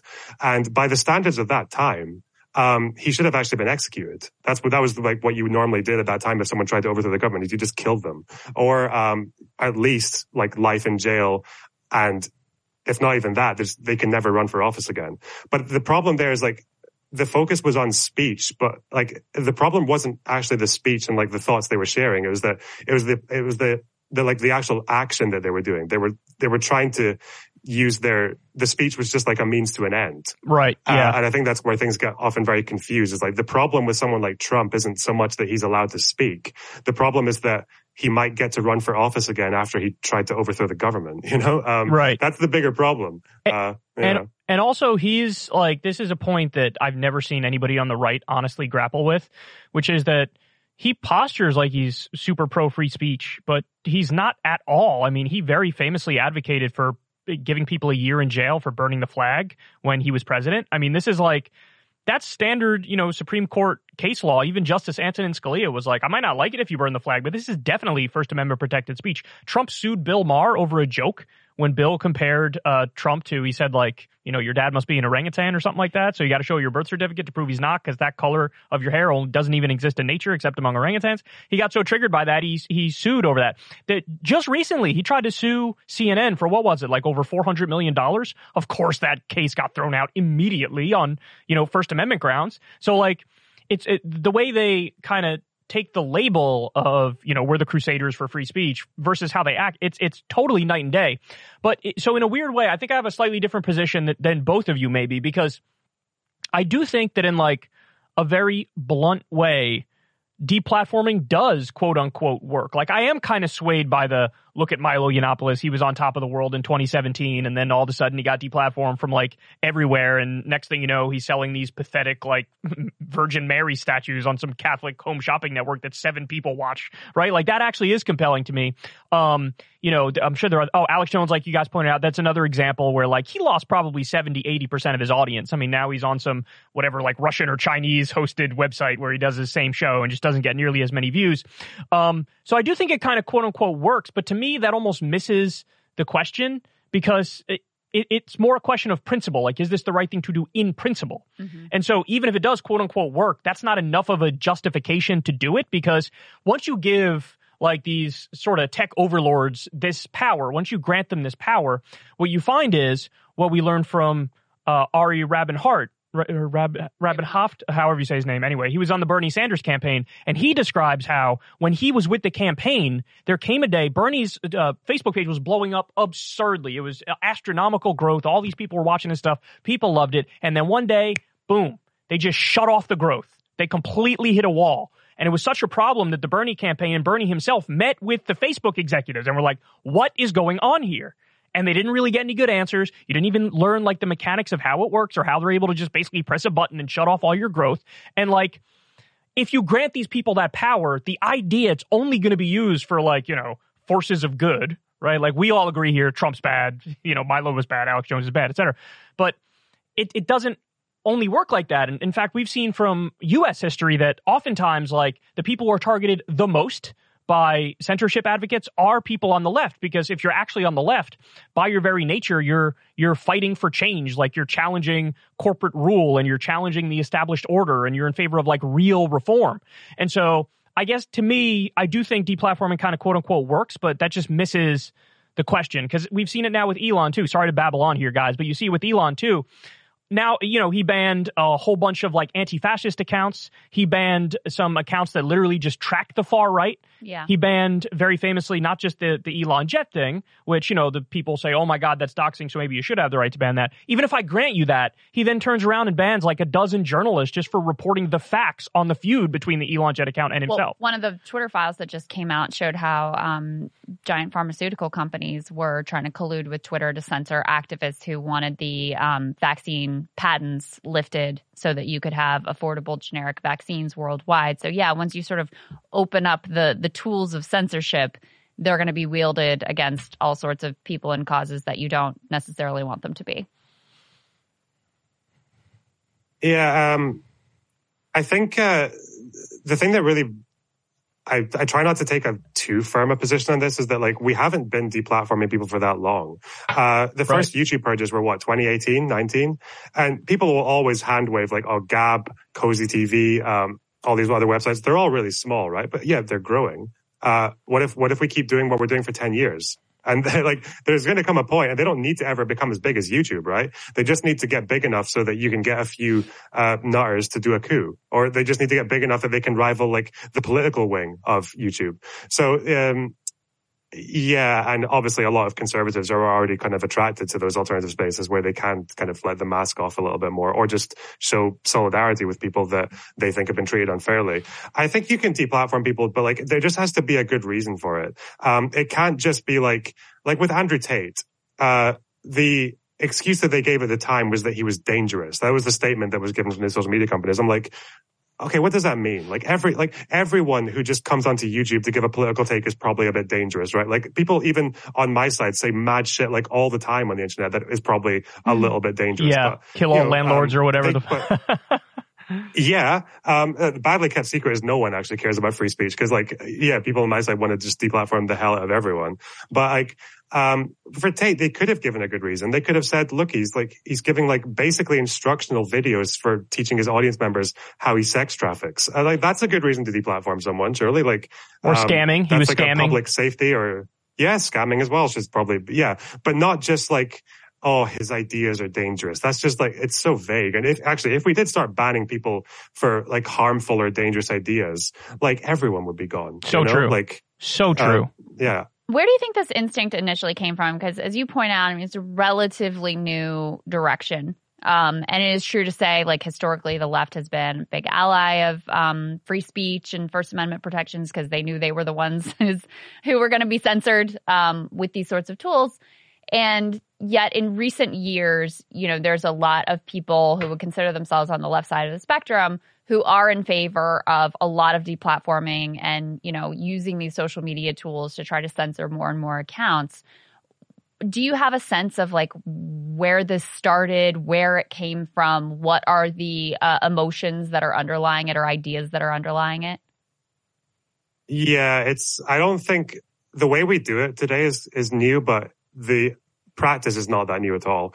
In the 1930s, where I live in Aberdeen in Scotland, in the 1930s, the British Union of Fascists tried to establish a stronghold up here, but in response to them, the local Socialist and Communist Party would turn up to every event they ever did. They would buy up all the tickets to public, town hall events and just scream over all the speeches. If they did public events, actually my great uncle would just follow the guy around, the leader around while he was selling newspapers and just scream over him every time he tried to announce that he was selling papers. There were fights. They would sometimes get their kids to run up behind them and set their newspapers on fire. There was, even when they had police protection, the locals would still just come and, destroy their sound systems. And eventually they were just chased out of the city. So when Oswald Mosley came up here to do a big, 10-year of the party anniversary thing, he couldn't even leave his hotel room for his own safety. So that was in 1936. So and that was sort of pretty anti. I don't even know if I disagree with them doing that because it's they were they weren't just speaking. They were a fascist party in 1936 trying to make the UK or Scotland into a partner state of the Nazis. So maybe, but it's the practice has been there for a really long time. I guess it's just because I don't know. I just, everyone thinks they have the right ideas, and I think a lot of people think that their opponents can't be reasoned, right? The whole idea about, people will say about conservatives right now is that especially the more conspiratorial ones is that they're just lost. The people will say this thing you can't reason someone out of an argument they weren't reasoned into. I don't actually agree with that. I think you can adopt an unreasonable position and then just reassess it later. It's kind of dumb. I wasn't reasoned into believing that Santa was real, but I was reasoned out of it. So, right. Yeah. I think that's I don't know. I just think it's a tendency that people have always had. It's just that, I guess the people with the pushing the buttons and social media stuff right now are the progressive sides. Yeah. Yeah. I mean, that's one of the things that gets me too is almost the total lack of faith in any persuasive ability at all. Yeah. Because okay, what's a victory, right? What's a victory if I go into the Lion's Den or you go into the Lion's Den and we talk to somebody who totally disagrees and their audience generally disagrees? What counts as a victory? I mean, honestly, if you can move even a handful of people in an audience of 100,000 people That is a net win because now you've made more people reassess. Sometimes they just, come to your position. And usually changing your mind is also not like an instantaneous thing. I don't know why people think of it like that. It's a long process where you slowly start planting some seeds, taking them down the right path, and then eventually they end up in a place that's a hell of a lot better. And that's one of the things I pride myself on is, whenever I would go to Politicon, people would come up and they'd say, "Oh my God, man, thank you. I love your show. And I used to listen to Ben Shapiro, and then you kind of opened my eyes." Or I used to listen to Steven Crowder, or back in the day, it'd be like Stefan Molyneux or whoever. And it's like people like if you actually believe in the things you're saying, have some confidence in your persuasive ability, because my argument is not that like everybody's savable, because I think that's the dumbest possible. Like, of course that's not the case. Of course you're not going to, I'm going to make 100% of the population have my exact political beliefs. What a ridiculous thing. Of course not. No, the thing is you will get some, and that makes it worth it. And if you're really good at it, who knows? Maybe you can convert 20%, 30%, something like that. I mean, this is all in the realm of what's possible. When I went on the PBD podcast recently, I don't know if Lonerbox, I don't know if you know of the PBD podcast, but it's like this sort of like grind set, hustle culture type right-leaning podcast. And I went in there knowing what it is, knowing the challenge I was up against, knowing it was a little bit of the lion's den. And, if you go read the comment section in that video, you have people who were fans of them saying, "You know what? I kind of agree more with this guy." And it's packed full of them. In fact, you saw them. It was like, there wasn't a single one that was like, "I'm with the other guys and not Kyle." And so like, this is how in any conceivable world is that not a good thing? You know what I mean? So, yes, there's going to be some what I call TFGs, too far gones. We all accept that. The question is, what percentage is it? And then what percentage are actually changeable, Yeah. That's like I guess it's like the men's rights stuff right now. Like the red pill is like made a huge comeback since 2016. And they've gotten a little bit better at what they do. It's not like the case in 2016 where they were all just like Nazis. Like my memory of like, red pill people back then, who are all kind of gone now. But,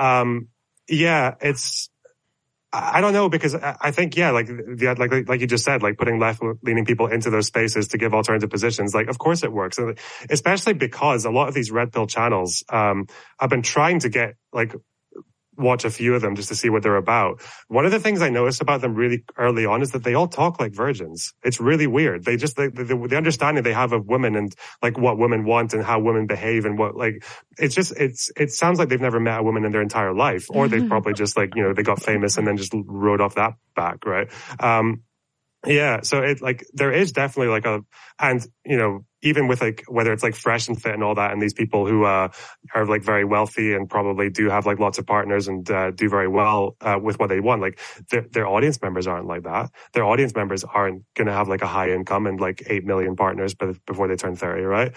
And they probably do need to like hear something else, from someone who's maybe a bit more like down to earth, People gave Destiny shit for going on, for going on there. And, that was a decision. Like, I see where he's coming from, because he's going to go in there. He's not going to like just cuck himself to whatever their viewpoint is. He's going to push back a little bit. And so anybody who would like question that, I mean, I'll amend my take a little bit. Like, if you go in there and you're just going in there for it to be a hug box and everybody like jerks each other off, then don't do that. You know what I mean? Yeah. Then it's like you as this nominal left-wing person are giving credence to the right-wing ideas. So you're planting this false idea in everybody's head, like, see, even the reasonable lefties all agree with us. You know what I mean? But as long as you're actually repping your positions and repping what you believe, then I see no issue with it. I think there's a lack of confidence in just like the basic workings of democracy that kind of underlies some of this too. I mean, a lot of this starts with the rise and election of Trump, which really shocked people. And there was this sense that like these old, ugly ideas that we felt like we'd sort of at least pushed out of the mainstream, not that they were ever dead, were kind of coming back. I mean, just like you see now with, Kanye West being out there with just out and out, like insane anti-Semitism and Hitler worship. The sense that, okay, we thought we had dealt with some of this stuff and now here it is, and a sense of the political system being kind of out of control and feeling like the normal means of dealing with that through like debate in a marketplace of ideas was maybe not working. Maybe these people are too crazy. They're too far gone that we could ever reach them. So if that's your view, and I think that's a view that's very much reinforced by a lot of mainstream press and like the partisan divides in mainstream press, if that's your view, then yeah, your instinct is not going to be, let me engage, let's allow some of these views out so that we can deal with them directly. Your instinct is going to be, we just got to use whatever means necessary to kind of push them to the sidelines. Well, yeah, I think the problem is that the anti-Semitism is a really good example, right? Because like how much of a good job did like society do at deplatforming or just like tabooing anti-Semitism, right? Because even a lot of the conservatives have come out against Ye and Fuentes for saying all that stuff. But has anti-Semitism really gone like away that as much as we think it has? Because if you look at like hate crime stats for the last decade, like Jews are all at the top almost everywhere, but no one really talks about it that much. Or like whenever you do these polls about like especially like American youths and their opinions on the Holocaust, it's like, what percentage of American like millennials think that the Holocaust happened because the Jews had too much power? It's like 20% or some like obscene number like that. Wow. So yeah, there's and I remember this as a kid, like it was like that was one of the most normal takes in the world for people to say it was. But yeah, we just don't. Like not talking about it clearly hasn't helped. Now I think maybe the problem is that people aren't that equipped to deal with a lot of those ideas. But I think I can see why people are turned off by that thought of engaging, because there's like I don't know if you know the idea of like progressive dogma, like the idea that it's actually good for a society to be a little bit like dogmatic and tunnel visioned about certain things. So for example, a really good one is that I don't really think we should necessarily expect the average person to explain like morally, philosophically why incest is bad, right? We all know it's bad. Maybe some people can't really give the best explanation for why it's bad, but like it's okay that we just kind of accept that for like without thinking about it too much. But I think people want to do that and have that progressive dogma over ideas that haven't been fully settled yet.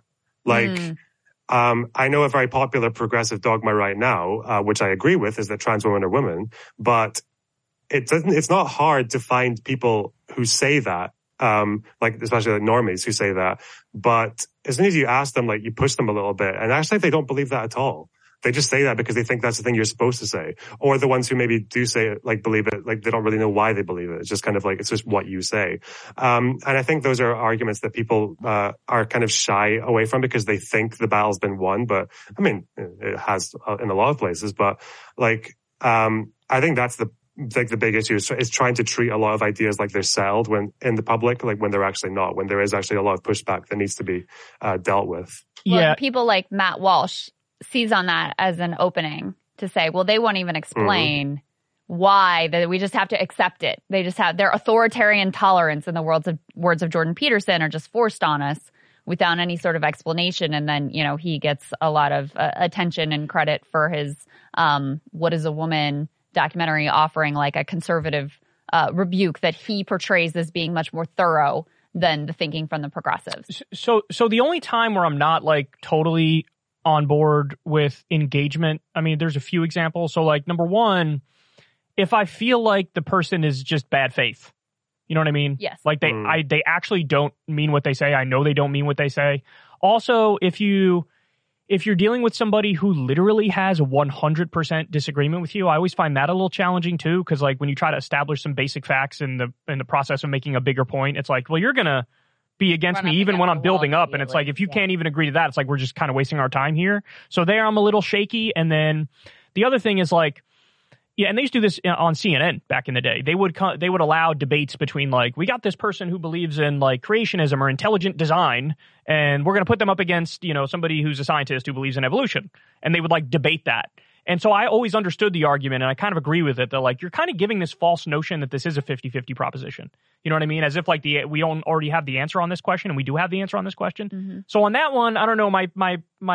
My gut instinct is a little different than the like, let's just engage and change people's minds. Because there it's like, I don't know, something about that strikes me as different. And then another one, which I kind of struggle with, but it's not because I don't want to engage on this. It's more because I actually think Sam Harris makes a decent point on this when it comes to like anti-vaccine conspiracies. It's like the people who are up to their eyeballs on anti-vaccine conspiracies, they have like 17,000 little anecdotal quote unquote data points, which usually when you dig, they're not actually data points. They're like, this is something that was made up and was on a Facebook meme, right? Like this originated from Alex Jones or whoever the hell, you know?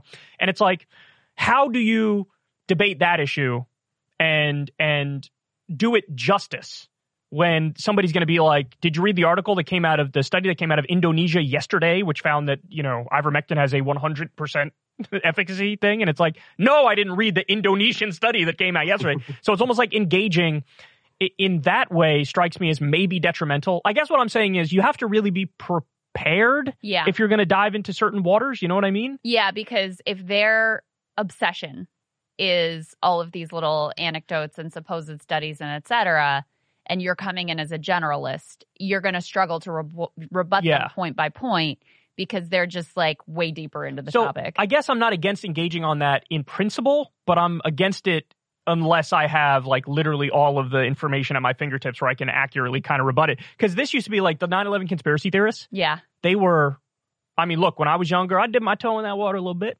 right? And it was like, and the reason is, what they do is they overwhelm you with these things that sound like little factoids and data points. And again, if you dig deeper, it's like, well, that's not exactly true. And they're kind of misstating this or whatever. But like they'd overwhelm you with so much of it that all of a sudden you seem like you're a genius. You really do understand it inside and out. And it really is a conspiracy. You know, you could, and to have somebody who's like kind of a normie with the position of like, no, it's not an inside job, debate somebody who's well versed in those documentaries are super convincing. There's like a creativity to conspiracy theories sometimes where it's like, these people are really like, they're talented at what they're doing here, which is like building a narrative around something that's fundamentally not true. And so like, if that's a tough one where it's like, if you're going to engage there, you have to come correct. And it would be bad if you have somebody who has the right position, but really can't defend it at all.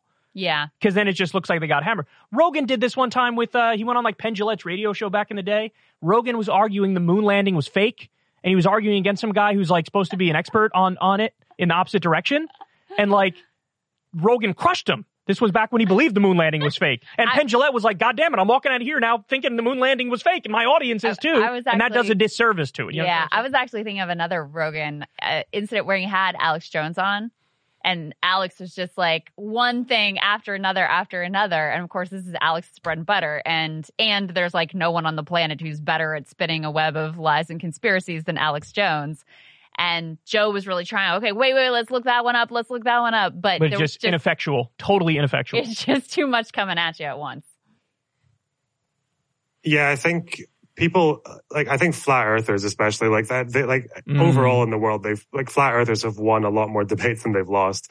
But yeah, I do, because although I think I am quite permissive with free speech, at least, like, definitely more than most leftists, like, I also do, like, my standard for, like, responsible or irresponsible platforming is probably quite high, because it's not just that people are bad faith or that they're so obsessed that they've got all the talking points. It's just that even if they don't, even if they're just, like, small enough or they're just like optical enough, like for a lot of those like really extreme conspiracy theorists or even just like radicals in general, I don't think they need to be that extreme.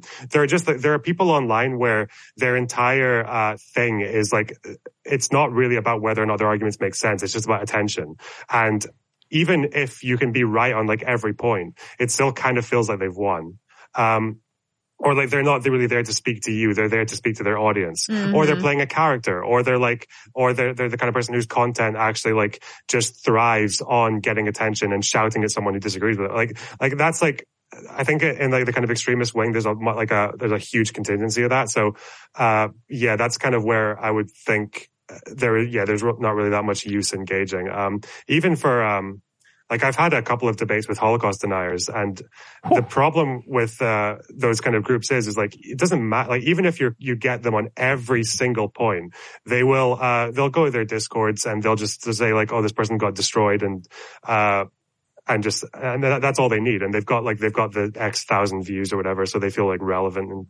And yeah, so I think, like platforming is like responsible. Like I think you can keep people on a platform, but whether or not you give them attention, if you're especially like a bigger creator, is like, I think that's something that I take quite seriously. Yeah, and that's always been the giant gaping hole through. It's the issue with debate is that you can have somebody who's a very charismatic speaker who knows how to communicate And even if they're dead wrong, it could look like they win over the person who's factually correct, but is just bad at communicating. Because the power of communication is huge. And we've talked about this a million times, but some people, when they talk, you just zone out.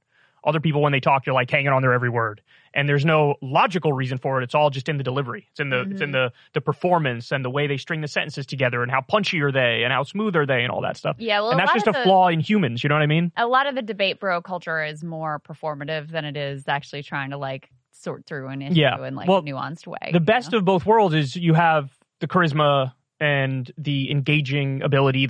You're able to connect and you're a good communicator, but also you have the facts there. It reminds me of, it was when I went on Fox News years ago, and it was this show that you'd have like a radio host from the left and a radio host from the right. You remember this? And you'd sort of clash. And so I thought I did a fantastic job on the show. At the time, all like the progressive shows covered it and were like, oh, snap, like Kyle schooled him. But I remember there was like one article in some British outlet, I want to say it was like The Spectator or The Independent or something like that, where they totally flipped it. They were like, left-wing commentator gets owned by guy looked like Uncle Fester. He's bald and kind of heavy. But like, I remember looking at that like, wow, that's amazing. Like, this is amazing. This is like, because, you look at that and you think there's some semblance of objectivity in the claim that like, I beat them and my ideas were better and it came across, but there was just like, no, let's just flip it. And that's to your point about, the Holocaust denial people who, doesn't matter. You could checkmate. And they're like, bro, you got wrecked, dog. Yeah. That's like the huge problem with debate is that sometimes, the public perception of it does not match. Like if you literally write down the answers of both people on paper and then like, there's like rigorously the fact check it. It's not, And then there's like the promotional cycle after the fact to fight for the public opinion of who actually performed better and quote unquote won.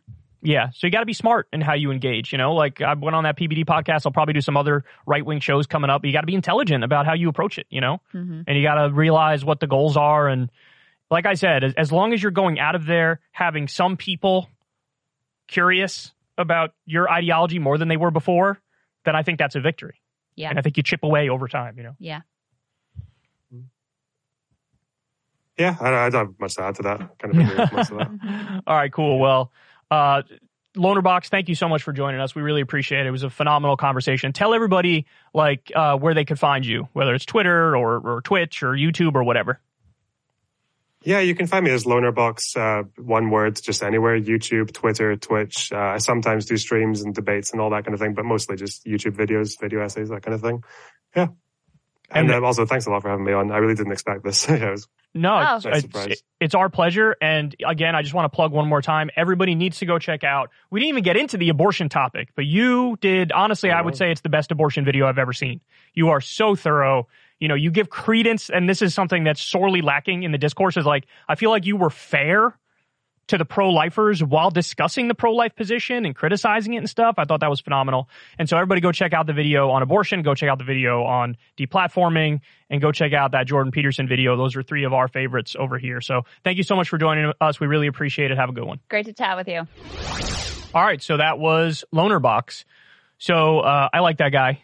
And the reason is very simple. There's three categories of YouTubers or podcasters or political commentators that really annoy me massively. Okay. And this is something it's dawned on me relatively recently. One type is what I call the terminal contrarian, where you're just always like, whatever the conventional wisdom is and whatever like the mainstream take is, it's wrong. It's wrong. No matter what that. No matter what it is, it's wrong. It's wrong. So that's one kind that annoy me because that's in a way that's just as much group thinky. Of course. As the conventional wisdom types. You're still just defining yourself by the conventional wisdom. You're just flipping it. And then you get to say, like, the small percent of the time when you end up being right, like, you're the truth teller. Right, exactly. You just ignore all the times that you're wrong. So that's the terminal contrarian. He is not that. Okay. Yeah. The other one that annoys me, I call them the narrative humper. Yeah. Where it's like, I have my narrative. I will always bring it back to this narrative, and I don't allow in any sort of contrary evidence. I won't. There's no nuance. Yeah. It's just like, there's my narrative, and I'm gonna man with a hammer syndrome. Right, exactly. Any issue, you're gonna bring this narrative to it. Yep. If it doesn't fit in your narrative, you're just gonna ignore it completely. Don't care. You're gonna cherry pick, or even like a whole story, narrative. even an entire story that would like sort of go against the narrative. It's just gone. Like I'm just not gonna talk about it. I'm just gonna ignore that even exists or happens. Which is a lie by omission, of course. Yes. Okay, and then the third one is, and this one's probably the one most people are guilty of. somebody who's audience captured, you know, who is just, which way is the wind blowing online in my audience? I'm going that way. Yeah. And it's like, grow a fucking pair, please. Just grow a pair. Like, just say what you actually think. I swear it's not that difficult. Just say it. You know what I mean? And just don't. I mean, I think the thing that helps you stay on a better path is just not drowning in criticism and you know, reading replies. I've seen many a brain broken online by reading replies. Yes, you know? absolutely. Yeah. I mean, look, that's where the business incentives are. You know, I mean, not to. Like, I think people go overboard calling everyone a grifter, but obviously human beings are subject to, like, incentive structures. Mm-hmm. And if you see, like, oh, this is what gets me clicks and this is what they want to hear, then it's very easy to just convince yourself that you're doing the right thing by going in that direction every single time. So I would contend that mindset is very short-sighted, because how can you, in the long run, maintain yourself, your own views, and continue if you just sort of get lost in the winds of what the whims are? You know what I mean? Lost in the whims of the whims. No, lost in the winds of what the whims are.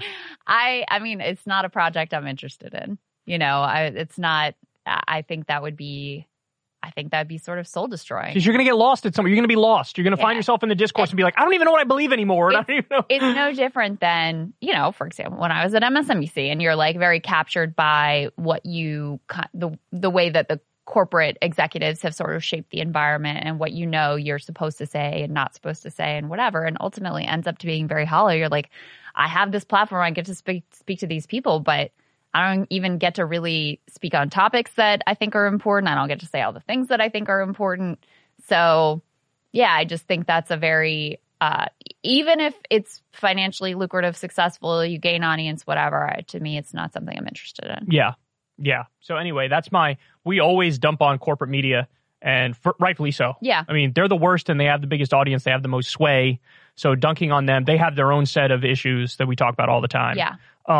But if you're building, this is at independent media, and this is at individual creators, the terminal contrarians, the narrative humpers, and the people who are audience captured. Those are the three. If you're interested in building a better ecosystem outside of the mainstream through independent media, you have to be honest about where the pitfalls and the flaws and the messed up incentives are. Because I mean, the whole problem with corporate media is like their incentives are to please advertisers and, you know, a corporate bottom line. And so you have to be able to look. And access to the deep state and to politicians. Exactly. Yes. So you have to be able to look at, okay, well, where are the pitfalls and what can we do to sort of mitigate the incentives? Because human beings are flawed and they are subject to biases and, you know, convincing themselves that going in the direction that also is best for their like financial end is the right thing to do. So you have to be able to look at these things as well. Yeah. And you should be able to describe your general perspective, your political viewpoint. You should be sort of upfront with that, as opposed to kind of like hiding the ball or never touching it. Because there's a lot of channels that are just criticism of this, criticism of that, but they never get to like, well, what are you actually? What's your perspective that you're criticizing from? Like, what's your actual view? And that always annoyed me too. You know, this was an old debate. This was back in the day. Greenwald had a debate. This was like around the NSA time, where he had a debate with somebody. I think it was from the New York Times, maybe the Washington Post or something, where they were talking about like the nature of journalism and the way journalism should be. And I think they actually both now in retrospect made good points. The point of whoever the reporter was for the New York Times was like, look, facts first and facts primary, and that's it. You know what I mean? And Glenn was making the argument that's not really possible, because even by virtue of the fact you're covering one thing over another thing, your ideological biases are getting involved. Yes. You know, so his take was like, you should just be upfront with whatever you believe. Yeah, like what that is upfront, so people know that upfront. So if somebody at the beginning of a show is like, I'm a conservative Republican, I'm a Trump guy, and now I'm going to give the commentary, it's like, hey, okay, fair enough. You know, or on the flip side, I'm a Bernie Sanders supporter, I believe in social democracy, then good. But a lot of people, it's like, hide the ball with that and just pretend like whatever your subjective take is totally objective. And of course, fudging the facts too is the biggest. I mean, those issue. Editorial choices of what to cover are in some ways the most important thing. That's and right. You see that really clearly with the cable news divide, like MSNBC during Russiagate. Anything that had to do with the Russia story and that looked bad for Trump, they were going to cover it. over on Fox News, obviously always it's anything that's going on at the border, anything that's going to make Democrats look bad. They're all over it. They used to love, I don't know if they do this as much, they used to love to find those stories of like, the government spent $13 for a muffin. We're Right, going to blow, wall-to-wall coverage over this. So those sorts of things really shape your impression of what matters and what's actually going on in the country and the world. Yeah, so in Media Literacy 101, people should be taught, like, find the biases and the perspectives up front. And if you're in the field, say it up front. I mean, that doesn't get you very far, though, because a lot of people in mainstream media have to pretend like, we don't even have an opinion. You know what I mean? And it's like, no, you should be upfront with what your perspective is, and then also basically be married to the facts and make sure you never fudge those. Those come first and foremost, and then you give your take on it, kind of. And I think you started this off as a way of saying you don't feel Lonerbox meets any of these annoying categories. He's a very independent thinker. Yeah, he's an independent thinker, and I'm sure there's plenty of areas where him and I disagree. We didn't get into them in this conversation, but the fact that he very clearly is not doesn't fall into any of these categories is refreshing, because sometimes it's difficult out there to find people who avoid all these pitfalls. His video in particular on free speech, why deplatforming works and why it doesn't, is the title of it, made me think deeper on a couple of different issues surrounding it. So I think that's what you get from his videos. Like, it'll push you a little bit. It'll push you to like sort of flesh out your own views and really figure out what you think about it and give you some of the context and background. They're very thoughtful. They're all very thoughtful. Right. He's not narrative humping. He's telling you what he really thinks. And if there's a serious flaw in what his position is, he'll be like, hey, there's this flaw I just found in my position. We need to examine this.